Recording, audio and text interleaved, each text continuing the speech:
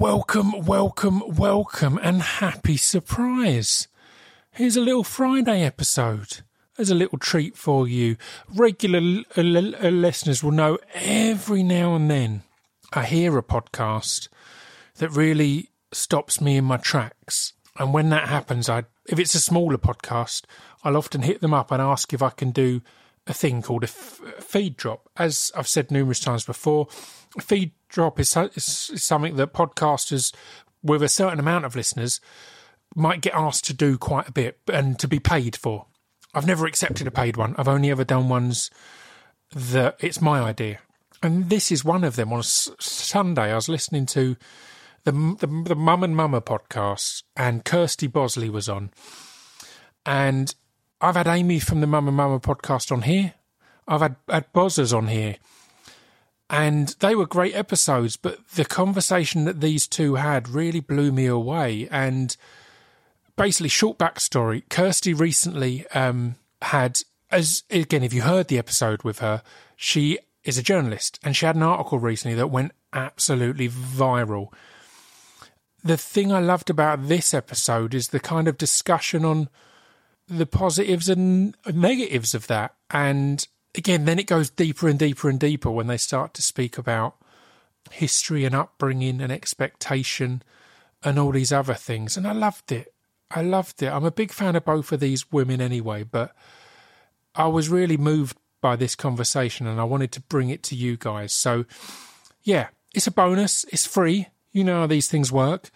If you enjoy it, I recommend going and giving Mum and Mama a listen. It's a great podcast. It's not only for parents. It's just Amy talking to interesting people. Often parenthood will come up, but that can be kind of enlightening for all kinds of approaches to mental health, to how we live, all sorts of other things. So I recommend that. Obviously, I recommend going and reading Kirsty. I know Kirsty as Bozzers, so Kirsty or Bozzers is I'll drift back and forth, so apologies.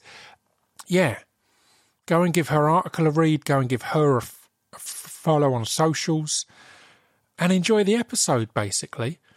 Obviously, I'll be back next week as usual, or with another great episode on Wednesday. But for now, this is I'm dubbing it the ups and downs of going viral, because I think that's really what sums it all up. And it really, whilst that was the starting point, it was the conversations that triggered that really blew me away. So yeah, this is last week's episode of Mum and Mama, the ups and downs of going viral, with Amy Ballman in conversation with Kirsty Bosley. Let's go.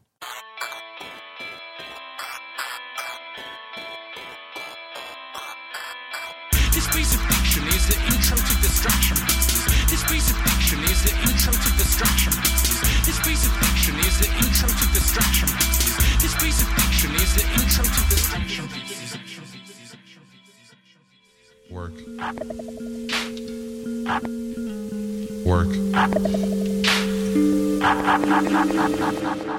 And what? You have so many titles. Journalist. Yeah, what am I? Are you a commentator on wrestling? Not commentator, no. I am a ring announcer. Oh wow! Yeah, and even that's only sort of. I just fill in for it, really. Don't ask me how it started, because it's a whole thing. But it was just one of those things where I was like, I've done this all my life, in terms of like I've been a wrestling fan since birth. So I've always like played wrestling, and as a result of it, introduced wrestlers like myself and my brother or whatever. You know what I mean? I've sort of always like done it, and so I work behind the scenes at NXT UK, which is the WWE's British arm. I do some behind the scenes stuff there anyway. And is that up where you are? No, I come to London for that. Oh, it's in London. Yeah. Okay. So how did you have to do that? So we're away for 1 week out of every, say about 6 or 7, and we do 2 days of filming. Okay. And so I've just filled in for the ring announcer a few times. Yeah. And so, but you do it for a couple of days, and then it runs over like 8 episodes of TV. So, like 8 weeks. So what, are you of in TV. the ring? No, I don't. I stand on ringside, which is flipping lucky because I'm the kind of person that will fall over on my arsehole in front of everybody. Do you know what I mean? So no, I stand at ringside and do all the announcements. I know, it's nerve-wracking because I'm not a public speaker at all. I'm very behind the scenes, and I've always thought, because I'm like, I live in a fat body, I'm not like, you know, I'm pretty chill with it, but as a result of that, I know that, you know, my accent and the way that I look means that I'm not really, I've never thought anyway that I would ever be able to like broadcast in any way, that my writing would always be just me behind a screen. So I never really thought that I would ever host anything, so I've never really thought about it on like a super serious level. I've only ever just, I don't know, just done it for fun with my friends and, you know, like I said, at home. And so when they were talking about ring announcing, I was like, I'll do that. I'll give that a go. And I was sort of just half joking. But they said, oh, well, send us a video of you doing it. And I was like, I've got nothing, I can't do this. But I did. So I ignored it and didn't send anything. And then one of my colleagues over there had said, look, record yourself pretending and send it over and let them have a look, because you never know what might happen. So I did. And then months passed. It must have been months. And then, yeah, they contacted me and said, like, would you be up for doing it in front of a live crowd? It's just still so ludicrous to me to think about. It's just stupid. And I was like, yeah, sure. And then went and did it, but it was extremely high stress. Like, I did How it many in, people are in the crowd? We don't have all that many at the moment, just because of the way that, like, COVID is, and in the BT Sports Studios, there's, like, not all that much space. So a couple of hundred, I'd guess. But that's still, I'm just going to press record on here, just in case. No problem. That's still quite a lot. 200 people's a lot of people. Man, it's 200 people more than I'm used to. So anyway, what was it like the first time you did it? Absolutely terrifying. Like, had you done anything in front of people ever? before? No, I have. I used to work on a newspaper about 8 years ago, and a story that I did for them was I trained to become like a stand-up comic. So I did this. God. So every week I would go to these like stand-up comic lessons and write about it, and then I did a stand-up routine, but it was very rehearsed and very very scripted, and I don't know. It didn't mean as much to me because it was just me in front of a bunch of my pals were there. Whereas this is like flipping WWE, you know. I've been watching this since I was born. So like the pressure, not the pressure that anyone else gave to me because everyone was wicked, but the pressure that I put on myself was like a lot. And I remember after we finished, I just got myself into such a state. We walked outside. Me and, I don't know if you know Jim Smallman. He's a creative director there. He used to run on the Distraction Pieces Network, had a podcast. But me and him like left BT Sports Studios. And as soon as I don't know if it was just the fresh air hit me or something, but I just opened my mouth and just projectile vomited all over the place. And poor Jim, he's got a real thing about sick. Like, he cannot hack it. And I was just I couldn't even speak. I was just walking, there was just spew everywhere. And so we got there for the second day of taping and got out the car, walked back through, and like there was just sick everywhere. You know, the fans had got to be there. It was just horrible. It was just really stressful. Oh my god. So yeah, I got myself into a right state. But it's funny, isn't it, when you think about that, how much pressure you obviously put yourself under to make yourself do that. But you still did it. Something that I have to really tell myself is that, like, discomfort, because I've got quite, I mean, I'm sure we'll probably get into it because it seems to be like the overarching theme of my life, but I've got quite a lot of, like, you know, mental health issues, particularly in more like the more recent years, as I'm sure a lot of people have. And something that I have to really tell myself is that discomfort is the price of progression, right? It's the price of development. You know, if you're uncomfortable, then it probably means that you're going through a learning or growing experience.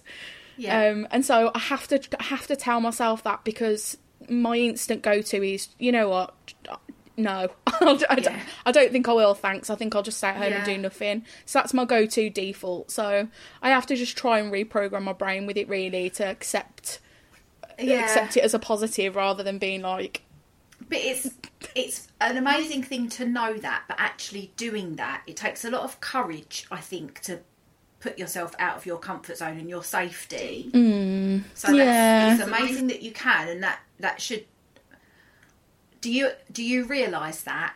Do you realise what you are doing? I think sometimes after the fact, particularly with the wrestling thing, because as soon as I did it, I just thought, even if they never ask me to do it again, no one will ever take it away from me. I did it. I really did it. And you know, and it's an incredible thing to be able to, like, to tell people, particularly, like, you know, my friends and that, who I know through wrestling, who have just been my wrestling friends forever, to just be able to be like, oh yeah, I did ring announcing for WWE. It's like, what the hell are you talking about? I still just think it's amazing. I do. I can appreciate that it is really cool, and I think it was that in itself was nice. But when they asked me again to go back and do it again, I thought, well, it can't have been that bad.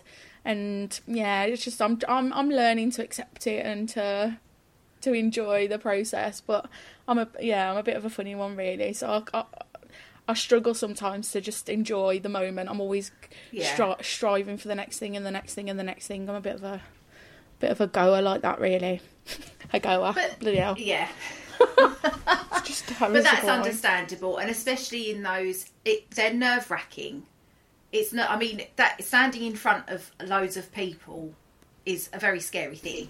Yeah. Do, you know. Yeah. I think, but you do get used to it. Yeah, I hope that I will. You will. You do. It's just the more you do it, the more it becomes normal. Yeah. Like it does. Yeah, it certainly was better the second time I went and did it, the third time I went and did it, the fourth time I went and did it. It was certainly, like, much more chill. And I think once you get your head around the fact that, like, generally people don't want to see you fail. You know what I mean? Yes. People want you to do. So when I'm standing there talking to the crowd or whatever, if I, like, it's not so much the announcements, because those are easy to do. So, for example, like, this person is coming to the ring weighing this much. All that is very scripted. You can plan all that. But it's the stuff in between, like, where you've got to talk to the crowd. And I think, you know, I got myself into such a headspace about it, where it was like, I sound like an idiot, you don't sound right, you sound like an idiot. And I think, you know, I have to stop and think, like, people don't want to see you fail. They're there to have fun, and so they're going to be receptive to it. And so it's just all a process. But I think that because of the way that NXT UK is, it is very much a developmental territory for, like, the bigger. It's developmental territory for the bigger wrestling, basically, in America. Right, okay. So, you know, Raw and SmackDown or whatever at WWE. Like, so NXT was always like a feeder. Right, yeah. That's at least that's how I've seen it. I am freelance. I don't speak on behalf of WWE, so I can't say for sure what they would say. But that's certainly, I think, what it began as. It was like a developmental territory, and so it's quite nice that also can go for me. You know what I mean? I'm not that I'm going to go up and go to America, because they've got an abundance of talent, but it's the fact that, like, they're willing to develop my skill set, and like, you know, the guys over in America that trained me in it, they were just so generous with, like, their time and their skills and passing on that information. And I just sat there and I was like, I'd pay you to have this. You know what I mean? I'd pay you to tell me this information. Yeah. It was like a masterclass with some of the best announcers in the world. So I just feel super lucky that I get to be on that little journey as well. But they've all felt exactly the same way as you do. Everyone's got a first time, haven't they? Everyone's got a first time, and everyone has imposter syndrome. Yeah. Well, I think there maybe are a couple of people who don't have it. Yeah. I think it all depends on how you're brought up as well, right? If you're brought up to believe, and I think how much you care about it as well. Like, if it's something you really love. Yeah, it's a double-edged sword, that is. Yeah. But yeah, I think it probably helps if you've been brought up to believe in yourself, whereas I've, like, just been... I never really got that, so it's all just having to be something that I'm finding as I go. Yeah. Yeah. But I want to go back to what you said about living in a fat body and feeling like you couldn't, because of where you're from... Yeah. Imagine yourself doing something like that, which is heartbreaking to hear, because anyone can do anything. But also, I completely get where you're coming from. Yeah. Because I'm a woman Yeah. I've been told that I've got to be skinny my whole life from whatever, Yeah. But do you feel like, I feel like things are getting more, not acceptable, but more, you're used to seeing more different kinds of body types now. Yeah. And it's like people are definitely starting to pave the way, because it doesn't fucking matter. Do you know what I mean? No, well, you'd think that it doesn't, but, like, it still impacts me every day with, like, my job. Like, the other side of what I do, so the WWE stuff is great, and the guys over in America, I'd said to them straight from the outset, like, I never thought that I would get the opportunity to do something like this, being the way that I am, and they were just like, you're a badass, what the hell are you on about? Like, they couldn't, and I used to think, it's a sports brand, you've got all these ripped and shredded people. I grew up watching wrestling, and the women, that I couldn't look up to the women as people that I felt like I could grow up to be, because they were just otherworldly and just so stunning and, slender, muscular and athletic and just gorgeous. And so I used to look up to, like, Bret Hart, because I felt like he was short and I was short, and he liked pink and I liked pink. I was going about this, but I couldn't see myself in women in wrestling. Yeah.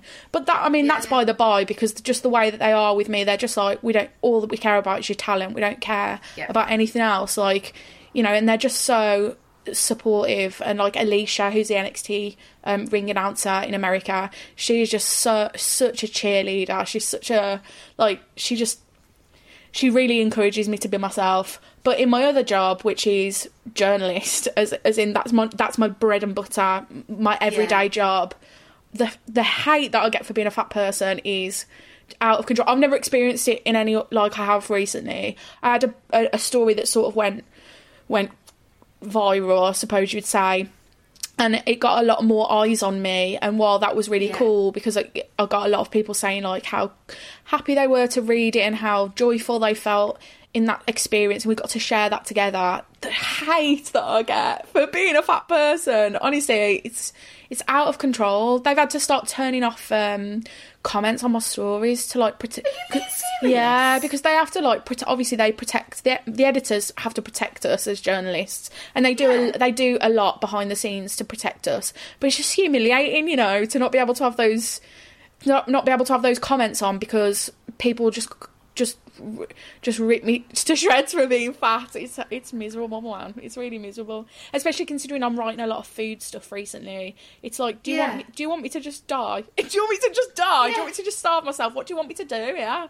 Oh man, it's been a bit of a rough go, really. I can't believe, but I suppose I don't understand what drives people to respond in such a hateful way to something which, I mean, whatever you look like and however you are has got absolutely nothing to do with anyone else, or it doesn't affect anyone else. No. Do you know what I mean? Yeah, and a lot of people have said, if it weren't for the fact that you were fat, there'd be something else that they would get you for, because it's mostly, like, men, misogynistic men. It's mostly men that say these horrible things, but then they get, like, a lot of likes on their comment, and that gives them, like, courage, like, oh yeah, we like what you say, we like what you're saying or whatever.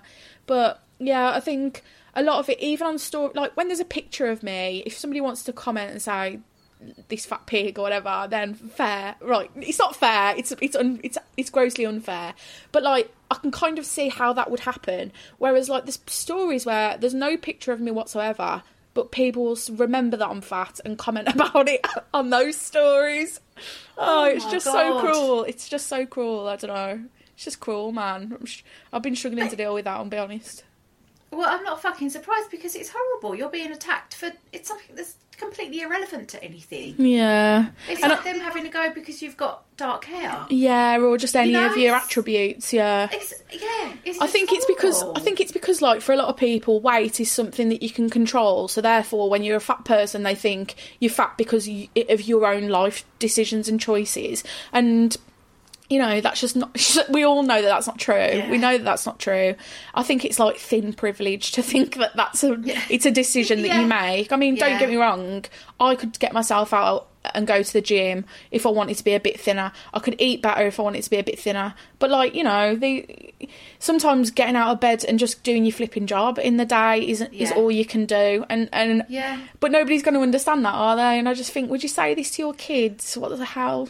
Bastards. People don't understand. I think unless you go through something, you don't understand what it's like. It's like when I first had a baby, trying to deal with the tube and a pram was just like, I couldn't believe how people just didn't help you. They didn't get out of the way. It's like they didn't see you. But then I was like that. I mean, not as bad, I'd like to see. Yeah. But before I had a pram, Yeah. I wasn't aware of how hard it was to have a pram. Do you know what I mean? It's like, I know what you mean. If you've never struggled with eating habits, or the fact that, I mean, I've got friends who are stick thin, and when we were younger, they ate 10 times what I ate, and just never got fatter. Didn't exercise, never got fat. Yeah. I looked at a packet of biscuits and I put on half a stone. You know, and I have to. I've always had eating disorders in the past. I still struggle. I'm trying to cut down on my sugar intake, but I find it really hard because that is my comfort. I gave up alcohol. I don't take drugs anymore. Well done. But thank you. But sugar, people, if it was seen as like, if it was like cocaine or something like that, people would kind of understand the difficulty people have. Yeah. For this, from my experience, yeah, it's purely the fucking sugar, that it's so hard to stop. But because it's an accepted thing and everyone has it, yeah, you realise how addictive it can be, or how hard it can be to cut that out. Yeah, definitely. And I think, you know, I was quite unwell a couple of years ago, and got put onto a medication, and one of the side effects of that medication, which is medication that keeps me alive, frankly, one of the side effects of that life-saving medication is that it increases your appetite, it makes you sleep a lot. It's just, you know, the point of it is it keeps you from dying of depression. But you get given that, and then that's it, and then that's your life then. And so, you know, sometimes like getting up and moving my body is hard because I'm tired, and the fatter I get, the harder that is to do. You know, probably should put trigger warning on this really for the things that we're talking about. But yeah, sometimes it's like, sometimes just getting out of bed is all I can do, mate. So if you want me to just be thin, so I'm not pissing you off on some article when I'm trying to live my life, then that's a you problem. Because happy people don't say things like that to people. Yeah, happy people don't. Yeah. So you just have to feel bad for them, really, that's their life, isn't it?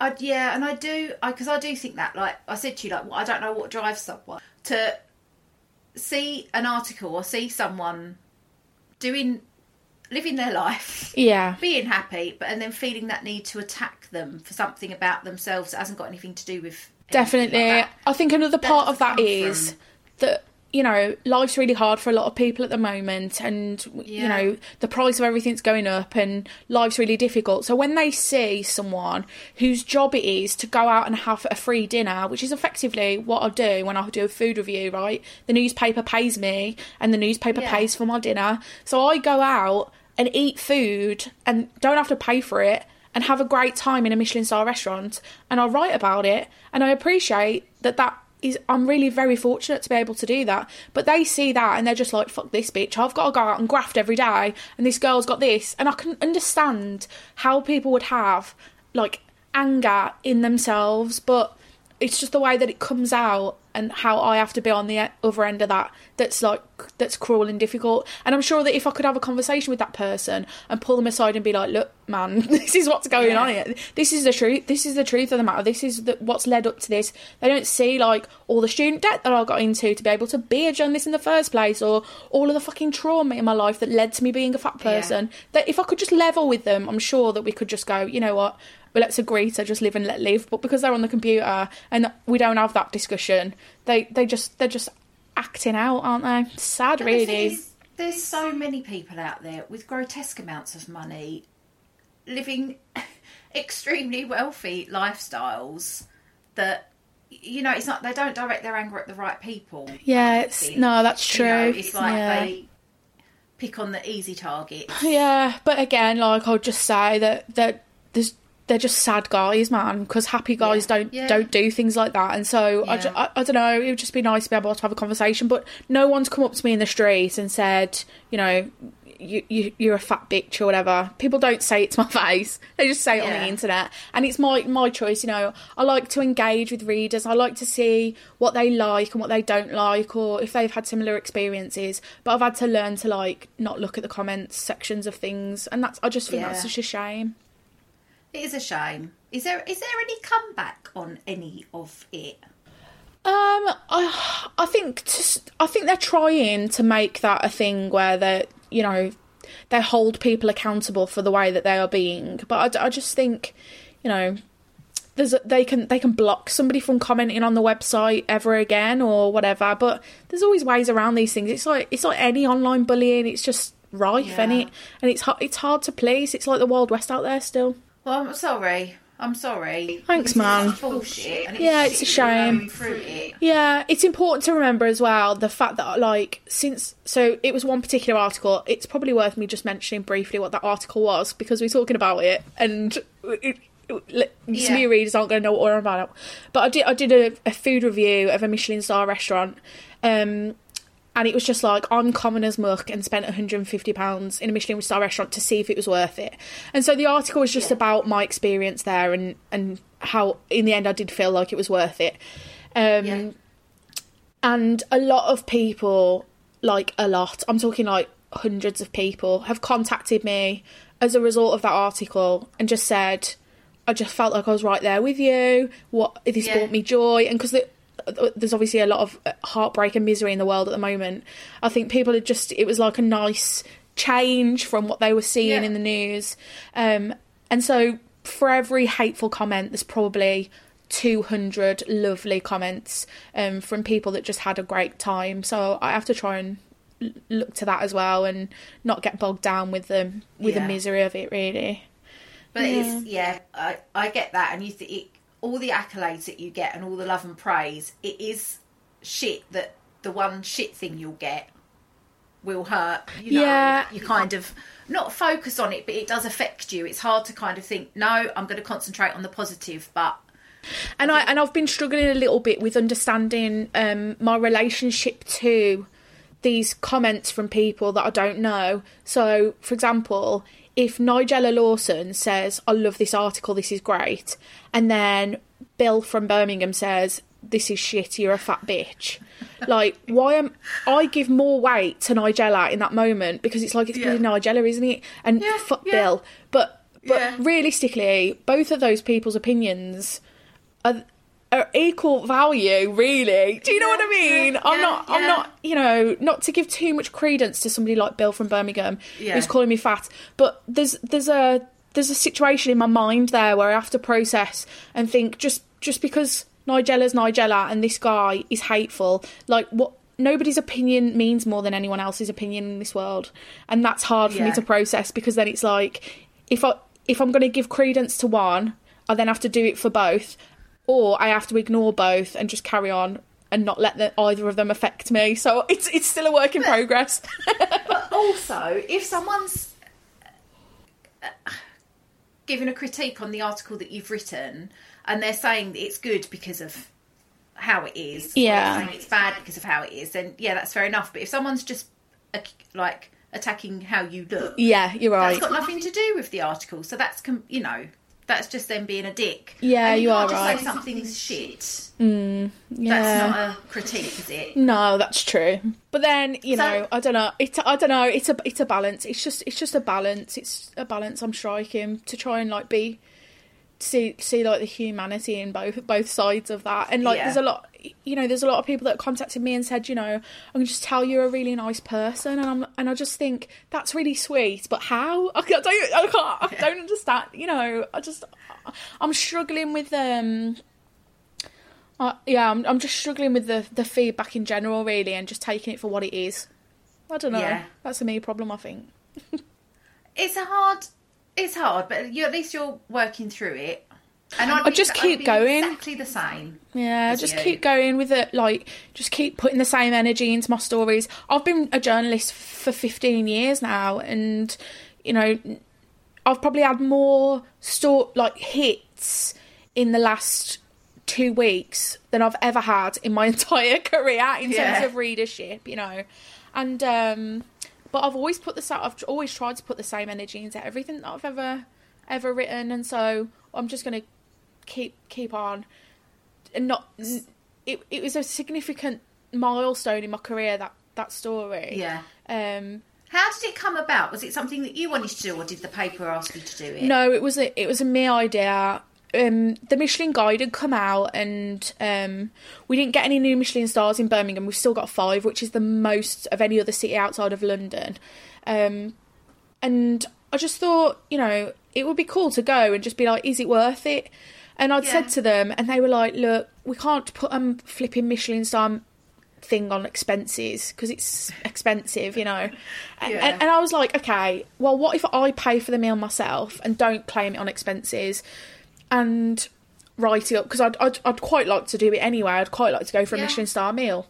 And so my editor was like, well, if you're sure, then yeah, go do it. And so I just went and did it, and it was a bit of a life-altering experience in a lot of ways. Yeah. So what was the restaurant you went to? It was Adams in Birmingham. I'd heard from the former food reporter at the Birmingham Mail, who's moved on now. She's at the Mirror. But she'd said to me, if you're going to go to any, go to Adams, because that's like the closest to 2 Michelin stars. And I was like, oh, well, if I'm going to be bougie, I might as well really, really go in. And so I decided that was where I wanted to go, and so I booked and paid for it. And then when I arrived at the Birmingham Mail in the morning, my colleague Tamlin, who's the business editor, he just looked at me and he was like, "You're not going dressed like that, are you?" Because I'm always just like dressed like this, like a 13-year-old boy, always have, always will. And I was like, "Shit, am I badly dressed for this experience? Like, am I going to be allowed in?" And I was like really stressing about it. And then, yeah, just went by myself, and it was just unbelievable. It's just an unbelievable experience that will just stay with me for the rest of my life. I feel like it's altered the course of my life. It's weird. Just really? Dinner. Yeah, I do. I really do. I felt like it was so significant. And when I came out of the restaurant, I mean, people can read the article if they're interested in what food I had and that.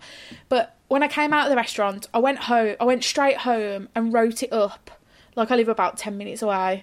I wrote up the article straight away, and it just flowed out of me. I can't explain it. It was like I was so enthused and so like inspired and excited that as I left, I just felt great. And then when I sat down to write it, it just came out really easy. Blasted it out in like 15 minutes. It was just buzzing. And so, you know, I think that's what people liked really, is that you could tell. I think people could tell that I was like buzzing my tits off on this dinner. And that came across in the article. Yeah. It's a great read. I really enjoyed it. Thank you. And I completely got all the little touches. That make you feel so special. Man, I felt like $1 million. Yeah. I never felt so special in my life. I know that's really tragic, isn't it? But I've never. I just felt so. I don't know. I just felt like it was the culmination of like so many moving parts that it just felt like a serendipitous dinner. I don't know. This is really cheesy, isn't it? It just. I was everything that I just felt I just felt the journey of everything, like the chef and all of his experiences that had led to this moment, and like every ingredient and where they'd come from, or where the thought that went in behind them. And then that chef took his knowledge and experiences, put it into something that I consumed, and then passed that joy to me. And then I went home, and in my own way, I put that out into the world, and then other people consumed that, as it were. Yeah. And just this amazing energy. Like, I don't know, it was silly, but I just was like, I just feel like this is just passing good vibes through the universe. It just felt really like significant. I don't know. This is silly, isn't it? I know it's probably silly to listen to. Silly. It's lovely, and it's lovely that you had that experience. I imagine that whoever made that food that you ate, that's got to be the best. Well, I've been back to see him since. I went to see him last Saturday. The restaurant invited me back to go and have a tour of the kitchen on the back of that article, because they'd seen it and were obviously really pleased. And when I got there, I got there a little bit early because I knew that their like PRs were going to be there, and I don't know, there's like PRs are really useful, but I always feel a little bit like stressed, like I've got to provide a story or got to do something. I don't know. It's a different vibe. So I went, and it was just a few minutes early, so I could just like stand there with the chef and like be like, flipping out, that was mental, wasn't it? And just have a real human moment.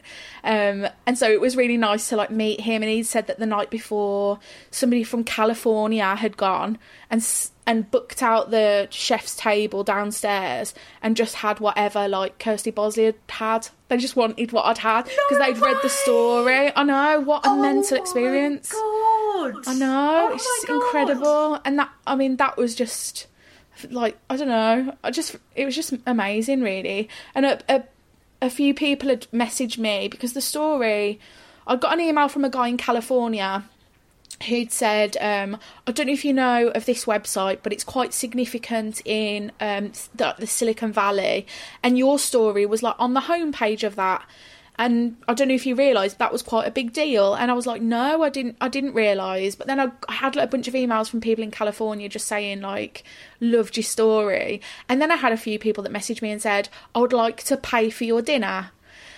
And people were messaging, just being like, I'd love to be able to, because it was £150 I spent in the end. Yeah. And they were like, I'd love to send you £150. And I was like, I can't accept that. But if you'd like to, there's a homeless charity called Cypher Fireside in Birmingham. I was like, if you'd like to donate some money to them in my name, so buy some other people dinner, that would be lovely.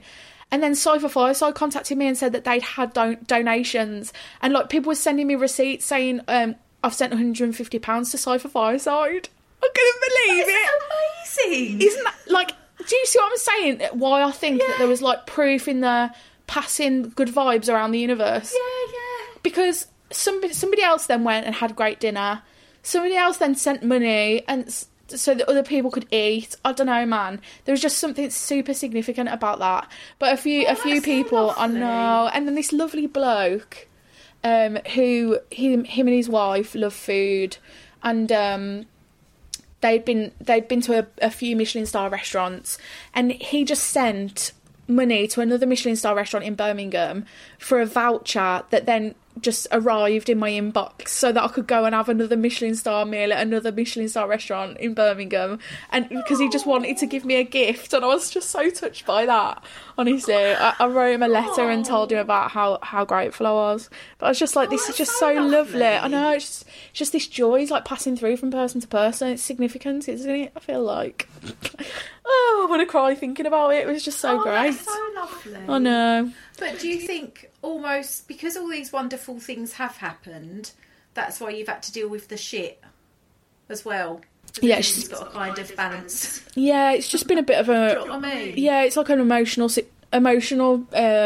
situation, isn't it? You know, because you've got all these different emotions that it's brought out of you, like joy and happiness and, you know, gratitude, and also, you know, as a result you've got all this like the misery and the sadness, and it's, I don't know, it just feels like, considering all I did was go out for dinner at a restaurant, it just feels like it's been an extremely significant like experience for me, which I appreciate is also mental. But I never claimed not to be mental, I told you from the outset. I think it's amazing, and that is so lovely, and it does just make you feel nice when you know that there's nice people in the world. Yeah, incredible. Kindness. Yeah, and I think just having different people's eyes on my stories, because that's, for me, it's all I've ever wanted to do. Like, it's all I've ever wanted to do, ever. Since very small child, I was like drawing a newspaper and writing stories. It's really? all I've ever wanted to do all my life, is just to write stories for people to read. And so to have all those eyes on it and for people to enjoy it has just been so beautiful. And you know, I've got a meeting in London next week with like a literary agent that had been and read my stories and said that they would be interested if I wanted to discuss like what my future looks like in terms of like if I'd want to write anything more, like a book or something. I know, so I'm going to. I know. I know, mate. This is so exciting. I know. When I got that email in my inbox, and I just thought, like, even if nothing comes of this literary agent, and they represent like Sunday Times bestsellers, this agent. I know. And when I saw just the idea of like how many articles and stories and words do they read every day, and then they found me and liked my work, it just feels like I just can't believe, like I just cannot believe it. It just feels like so wonderful. It's amazing. It's just one of the best things that's ever happened in my whole life. Oh, so excited. Oh no, thanks, man. I just feel. So is that? You've always wanted to be a journalist? All my life, since very, very, very small. And I even remember when I was in like year 9 or whatever, doing my SATs, I chose my options because I wanted to be a journalist. And I've got like, I used to write letters to the Express and Star, which was my local newspaper growing up, which I did end up writing for, and end up with a column in there. But I used to write letters to them, just like begging them for work experience, begging them to let me go in, just see what they were doing. And I used to go and I used to get on the bus and I would post it through their letterbox. And it was always like, well, maybe when you're 16, and then it was maybe when you're 18, and then it was, we're not accepting work experience anymore, and on and on. But yeah, it's all I've ever wanted to do my whole life. And so it's so lovely that I get to do that. It's just amazing. But it is also, it comes with its own like set of difficulties, because I've like strived for this all my life. Once you then like achieve that and you've got this cool thing, it leaves you with a bit of a void where that desire was. Yeah. And so it's about trying to channel that and think about what else I want to do, because I do feel like to a large extent I'm like living my little dream, you know what I mean? I do get to like live my little dream, and so but just it's like it. You don't know what's around the want corner, to. Do you? Just no, you enjoy never know. It. You never know. Would you want to write a book? I guess so, but I've always thought that it was completely out of the realm of possibility for me. But Why? Just because. Let me think about this, because it's quite deep, isn't it? But I think that my background, my history of like, I was brought up in like challenging circumstances. I was a single parent, and I had my main caregiver struggled with addiction all my life, and so we lived in like poverty. I'd describe it as, I suppose now. And you know, kids like me from like a real shit end of town, or you know, from the kind of background that I'm from, like we don't have those same. There's no one telling you like you could do this, you could be this could be you.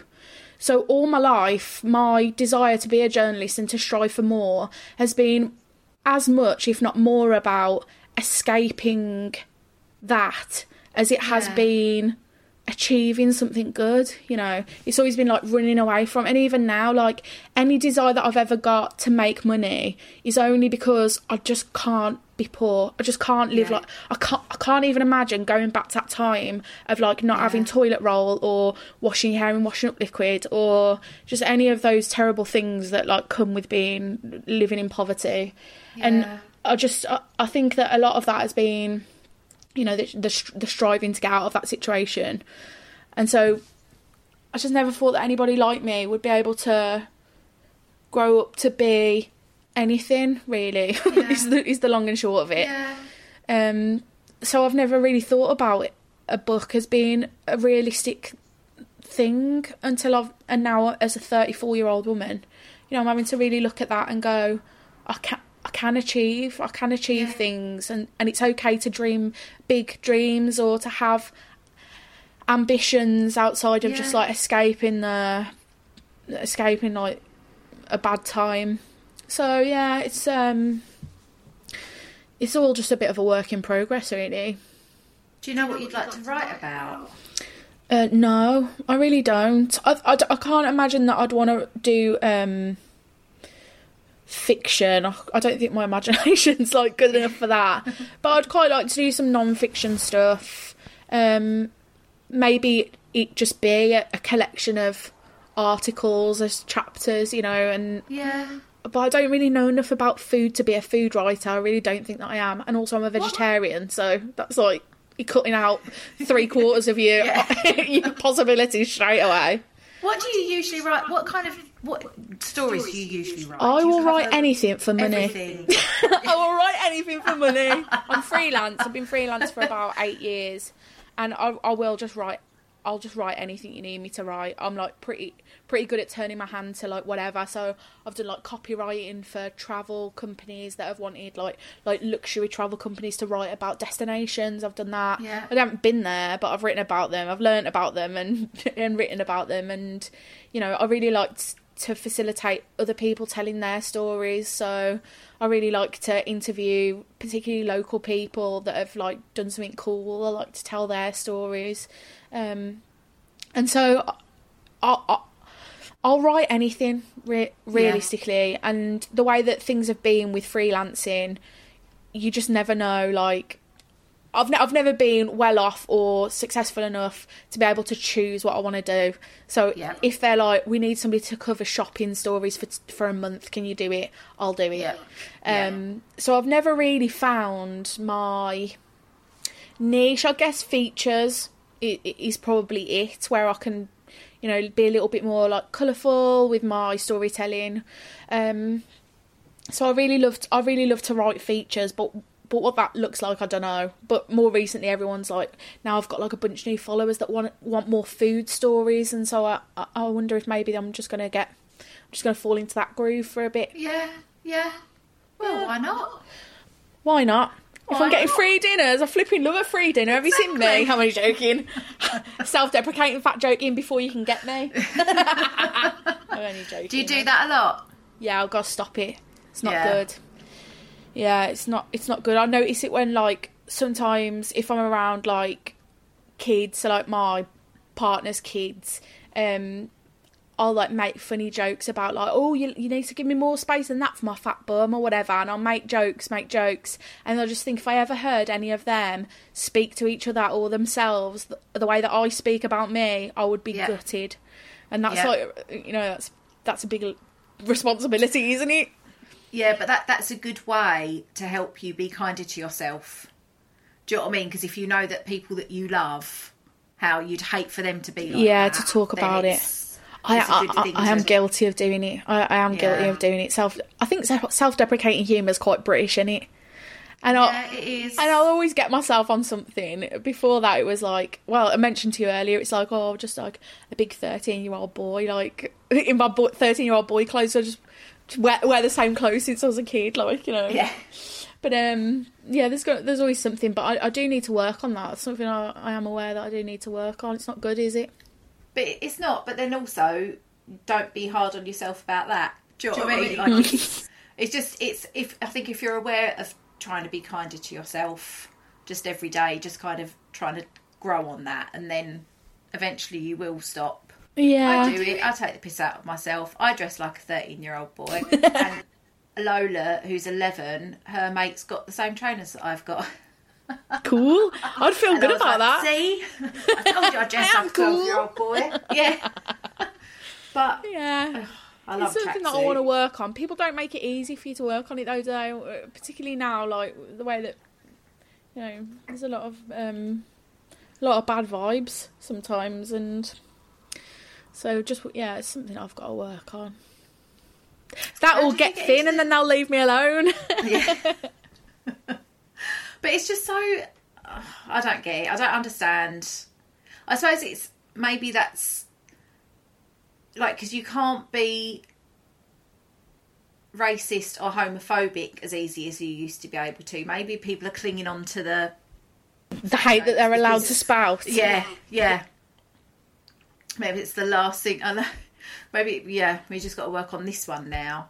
But how did you get into the wrestling? Were you just always a massive fan? Yeah, just since birth. I've got an older brother who's about 20. I think he's about 20 months older than me, and we used to watch it together as kids. And then there would be somebody that my mum knew used to have Sky, so they would record the wrestling and then give the tape to us, and then we used to watch the wrestling the next day. Yeah. So I've just always loved it all my life. And then as I got a bit older, when I started work when I was about 16, when I was 17, I started working in a music shop, working with a guy there who'd started to wrestle like on the independent scene, and I didn't know anything about independent wrestling, and so he introduced me to that, and we just all used to go to the wrestling to watch him. And then after that, I just never stopped going. I've always gone.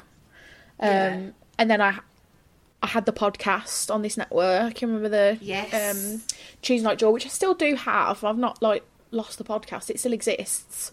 But there was a whole nightmare a couple of years ago, in which a lot of shit came out about the abuse of power in wrestling, and there was a whole like Me Too speaking out movement. Right, okay. And ever after that, I've like struggled to support it in any way. Really? Yeah, I just don't. It's just hard to talk about, and I feel like I don't know who you can interview without feeling like, I don't know if this person's legit. Like, has this person hurt someone? And you know, it's just been rubbish, really. Independent wrestling has just turned into a bit of a bin. It's sad. Oh shit, that's bad. Yeah, it is bad. It's really, really, really bad. But still, not much has changed, I don't think. Like, are they not doing anything about it, really? No, so an all-party parliamentary group for wrestling was set up, and I went to a few meetings with them just to find out what they were doing and what their plans were. And very much the idea was wrestling doesn't fall under sport because it's predetermined, and so Sports England won't accept it as being like a legitimate sport. And then it's not quite entertainment because while it is, it's still a bit sporty. So it just falls into this like no man's land where no one's policing it. So like anyone can teach you how to wrestle, and that person could be a flipping nightmare paedophile, and you would never know. And so it's rough, man. It's probably not even worth me taking you down the rabbit hole because it'll make you depressed. But that's ridiculous. Don't even start me, mate. Do what it wants, and I know. So all we're doing, like behind the scenes, still now, me and like a group of people that still campaign for change and reform, and for someone to listen. And it's just difficult to get anyone to listen to what you're trying to say. And it's just like, oh, how many people have got to get hurt? It's like gymnastics, right? How many people have got to have their lives ruined or you know, destroyed? How many survivors have got to come forward and say that it happened to them until anybody goes, you know what, actually, let's do something about it. It's just miserable as sin. Just so miserable. But it sort of killed independent wrestling for me. I don't feel like I can trust it. That's fair enough. Yeah. That's shit, though. Is it very male-dominated? Yeah. Pretty male-dominated, I'd say. There's certainly, in more recent years, there's a lot more female voices within it. And I think a lot of places are trying to be more inclusive on their boards or behind the scenes, to include other people. But yeah, it has been a bit of a dude fest for a long time. Yeah. By its nature, right? Just... Yeah, there's not all that many girls that are into wrestling. It's just the way that it's always been. But what that does mean is that like you've got stupid idiot boys, right, that have gone from being this nerd at school that never had any friends that like wrestling to being a wrestler, and then loads of people have been like, "Wow, you're my hero now," and what power dynamic that causes and how that could then be turned into evil, which seems to be something that a lot of dudes are into, turning things into evil. How are you joking? Yes! But yeah, there's a lot of that going around, days. isn't there? Horrible situation. It's sort of like killed independent wrestling for me and so a lot of companies like now, they've set back up again and they put safeguarding plans in place and they're being transparent with what they're doing. But even then, like, that, how are they supposed to know if no one's holding them accountable? There's just a lot of, you know, there's there's an organisation called Wrestling Safely that have got a website that you can go and download like free safeguarding guidelines and codes of conduct that you can hold your staff to. And so there's like free resources available, but no one can police it really. All you can do is hope that somebody will pay attention. And it seems to me from meetings that I've had that the way that people are looking at it is you wrestling, police yourself. And how the hell are we supposed to do that? It's a downer. It's a bloody downer. Yeah. Shame. So have you booked your next Michelin-starred meal? No, I haven't. I am going to do it. My next one's going to be Simpsons, which is in Birmingham. I'm going to go to that. But I don't know when, and I probably won't. I don't know if I'm going to write about it or if I'm just going to try and enjoy it. Just enjoy it, yeah. Just enjoy it. What type of food was it at Adams? What? Just like British food, I think. Okay, yeah. See, I'm so shit at it as well. I don't know any of like the words. I don't know any of the terms. I don't know any of the terminology or all this kind of stuff. But from what I can tell, it's just British food. So there's a lot of like, from what I could have anyway, there was just a lot of like mushroom and vegetables. Just vegetables. Yeah. Did you have a lot of foam? British food. There was no foam, thank the Lord for that. There was not even a Did you have any single smoke? foam. There was a bit of smoke. Yeah. They had, on my favourite dish actually, it was cucumber. They had wasabi snow. And that, so that was like giving a bit of a smoky vibe. But nice. It was just sort of like good food rather than it being like really flamboyant, like Heston Blumenthal style stuff. Yeah. And don't get me wrong, I would love to experience that, like food theatre, you know. Yes, that would be wicked. So I'm not against that. I would really love to experience that. But it was mostly just really, really great flavours and just doing cool shit with but that's vegetables. All you want, isn't it? Really, you just want to enjoy it. Yeah, I mean, that's what all I wanted in that moment because I was like, this is the. Honestly, I had tears in my eyes. It was like there was parts of my mouth that I just didn't. I feel like there was taste buds that had never been invigorated before. You know what I mean? Wow. It was like, I know. And my eyes were watering and I was like, my mouth was watering. I mean, it's watering now thinking about it, like Pavlov's dog. It was just so, it was just so flavoursome. There's no way of doing. And afterwards I came out and I was saying, to my colleague, I was like, I just don't think I'm going to be able to do justice to how good it was in my words because I haven't got enough like synonyms for good. I don't know what I'm going to. It was wicked. It was good. It was great. It was ace. It was excellent. I was like, I don't think I'm going to be able to come up with enough to say. Oh, it was good. Want to go. Come to Birmingham. We'll go. That would be really nice. Yeah, right. Yeah.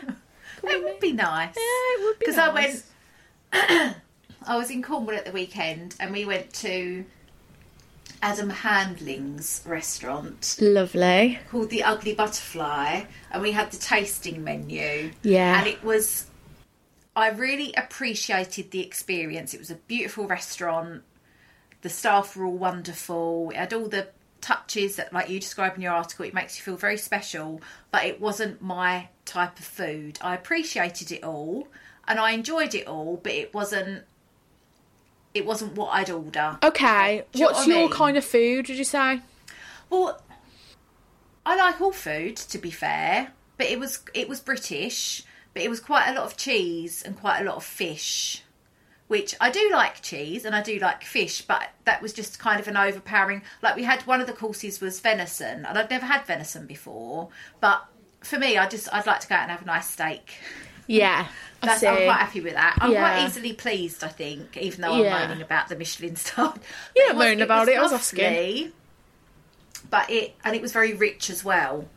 Yeah. I suppose you're going to have a lot of seafood lovely, being in Cornwall, right? Well, yes, yeah. And I do like fish, but I had scallops. I've never really liked scallops and crab. I'm not too keen on. But I did like it all. There wasn't anything that I couldn't eat or didn't eat. I tried everything. Yeah. But it was just quite rich. And I don't think I'm the right person to go and have that. Do you know what I mean? Like, it would have been better probably not having the tasting menu and just having a dish. What you like, what you fancied. Yeah. completely understand. But it was, it's a nice experience, and it's nice to do things like that, which I think I have had a tasting menu before somewhere else, but I can't really remember, but I think that's definitely the first time I've had one at a Michelin-starred restaurant, and I don't think I'll probably be doing it again. I might do once in my life, but it's not, it's not. Okay, interesting. That's what I wonder if, when I was saying about how it was the best thing ever and it's worth it, I wonder if that could be said for any Michelin-star restaurant, or if it was just that one. You know what I mean? Because maybe Adam's is just spectacular, and I'll go to another one and be like, yeah, it was fine, but maybe it was just that it just hit right at the right time. Yeah. So maybe it was just Adam's. I don't know. It'd be interesting to talk to other people that went and how they felt about it. But I suppose if it's what you like as well, like if it had all been my food, like things that I'd eat or that I'd liked more, then I probably would have felt a lot different about it. Yeah, I think that's why I sort of wanted to try things that I wouldn't normally have, just because I just wanted that experience. I just wanted to see what that would be like, and it was extraordinary. My friend actually, who was with us, she doesn't. There was a few things on there that she wouldn't normally eat, but she forced herself to have it. She was like, no, I'm here to experience new things. And which I think is a great attitude. Really good attitude, and she enjoyed everything. Good. So sometimes it is like you don't know. Yeah. A lot of people are like, no, I don't like that. Yeah, you've got preconceptions in your mind as well, haven't you? Of like, oh, I just don't like that, and that's just the way it is. But then there's definitely an alchemy at work with like a good chef where they can take the things that you do, like they're very detailed with the nuances of each flavour, right? And so they can like make the best out of something or change something by mixing it with something else. There's definitely like some potion mastery going on that makes it good. Definitely. And also, if you're going to have something that you don't like, you're better having it done by a Michelin-starred chef than you are anyone else, isn't it? But I honestly have to say that of all the courses that I had, I didn't leave a single thing on a plate. I ate every single morsel of every single dish. Every single one. I was just like, this is great, this is great, this is great, this is great. I just loved it. The cucumber I enjoyed more than the others.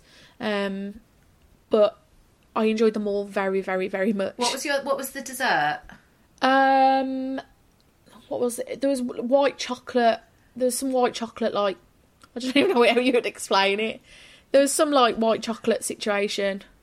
Yeah. I can't for the life of me remember what was with it. But there was like 2 desserts on this tasting menu. Oh, okay. I can't tell you what it was. Can't even remember what it was. It was just good. I just wolfed it down. But it sort of the dinner peaked really early because it was like one of the starters that I enjoyed the most. And I can tell you loads about that. But the rest of it was just like, this is nice, this is good. It was just good. It was good. Oh, I'm glad you enjoyed it so much. Yeah. And who, out of everyone that's read it and commented, who was the most surprising person for you? I think probably Jay Rayner. Just because even I know who Jay Rayner is, and I don't know like all that. I don't read food reviews. I'm not like super knowledgeable. And there's like names that I did recognise that I really enjoyed the fact that they'd read it. But I think Jay Rayner is like notoriously, he's a bit of a hard ass, isn't he? Right? Yeah. So what did he say? He just said that he was like, I'm a bit late to the party, but I'll echo what other people said. This is just joyful. And I just thought, that flipping means a lot coming from Jay Rayner. Are you kidding me? What? Yeah. That's like, that was a big deal for me. Other people was just lovely, but like Marina O'Loughlin at the Times, the food reviewer there. Oh wow! She was like the first one, I think, really to message and say that she'd enjoyed it. But it was just like, fuck me, oh my god! Can you imagine that these people this is their job? And they're saying, like, that they enjoyed it. I was like, this is sick. That was so cool. It was so wonderful. It was just lovely. It's just nice to have that recognition. Telly? Were you on telly? I wasn't. I was on radio the next day. They wanted to talk to me about it on the radio the next day. Which is hilarious, isn't it? Oh, my God. I was on the radio talking about it. Yeah. I think they were just hyped. Aww. People were just hyped to see Nigella talking about it, I think. Because Nigella, you know that Nigella knows what she's talking about with food. She's like Delia Smith, isn't she? That would have been nice if Delia Smith had read it. Everybody fucking read this. Let me be having you. Thanks, Delia. I might send it to her and see if she'll read it. Yeah, you should. Oh. Yeah, Oh, so thank you for coming on to talk to me. thank you for having me. I feel like we've just jumped around all over the place. I'm sorry if that's been a bit scattergun. No, that's all good. Oh, good. It's good to be on. But please let me know how you get on with your meeting. I'm very excited for you. Thank you very much. I don't know if anything will happen with it, but it's just nice to be asked. Nice to be included. Exactly. Nice to be involved. Well, wait there. Let's say bye and then I'll say bye properly. Okay. All right. Well, thank you very much. No problem. Thank you. Bye. Right. So, yes, that was the lovely Kirsty. Thank you for listening. If this is your first time, then I've got, 2 years worth of other episodes that you can catch up on. I've spoken to loads of wonderful people. I also do something called the Epic Mum Chat with the lovely Nikki, and we have a new episode out. So if you search Epic Mum Chat on YouTube, you will find us. Please subscribe to the podcast, subscribe to the YouTube channel, sharing is caring. I hope you're good. If there's anything you think I should talk about or any guests you have to recommend, then please get in touch with me. Mum and Mama Pod on all the socials. Stay safe, stay sane. Big love to you all, and I'll see you next week. Bye.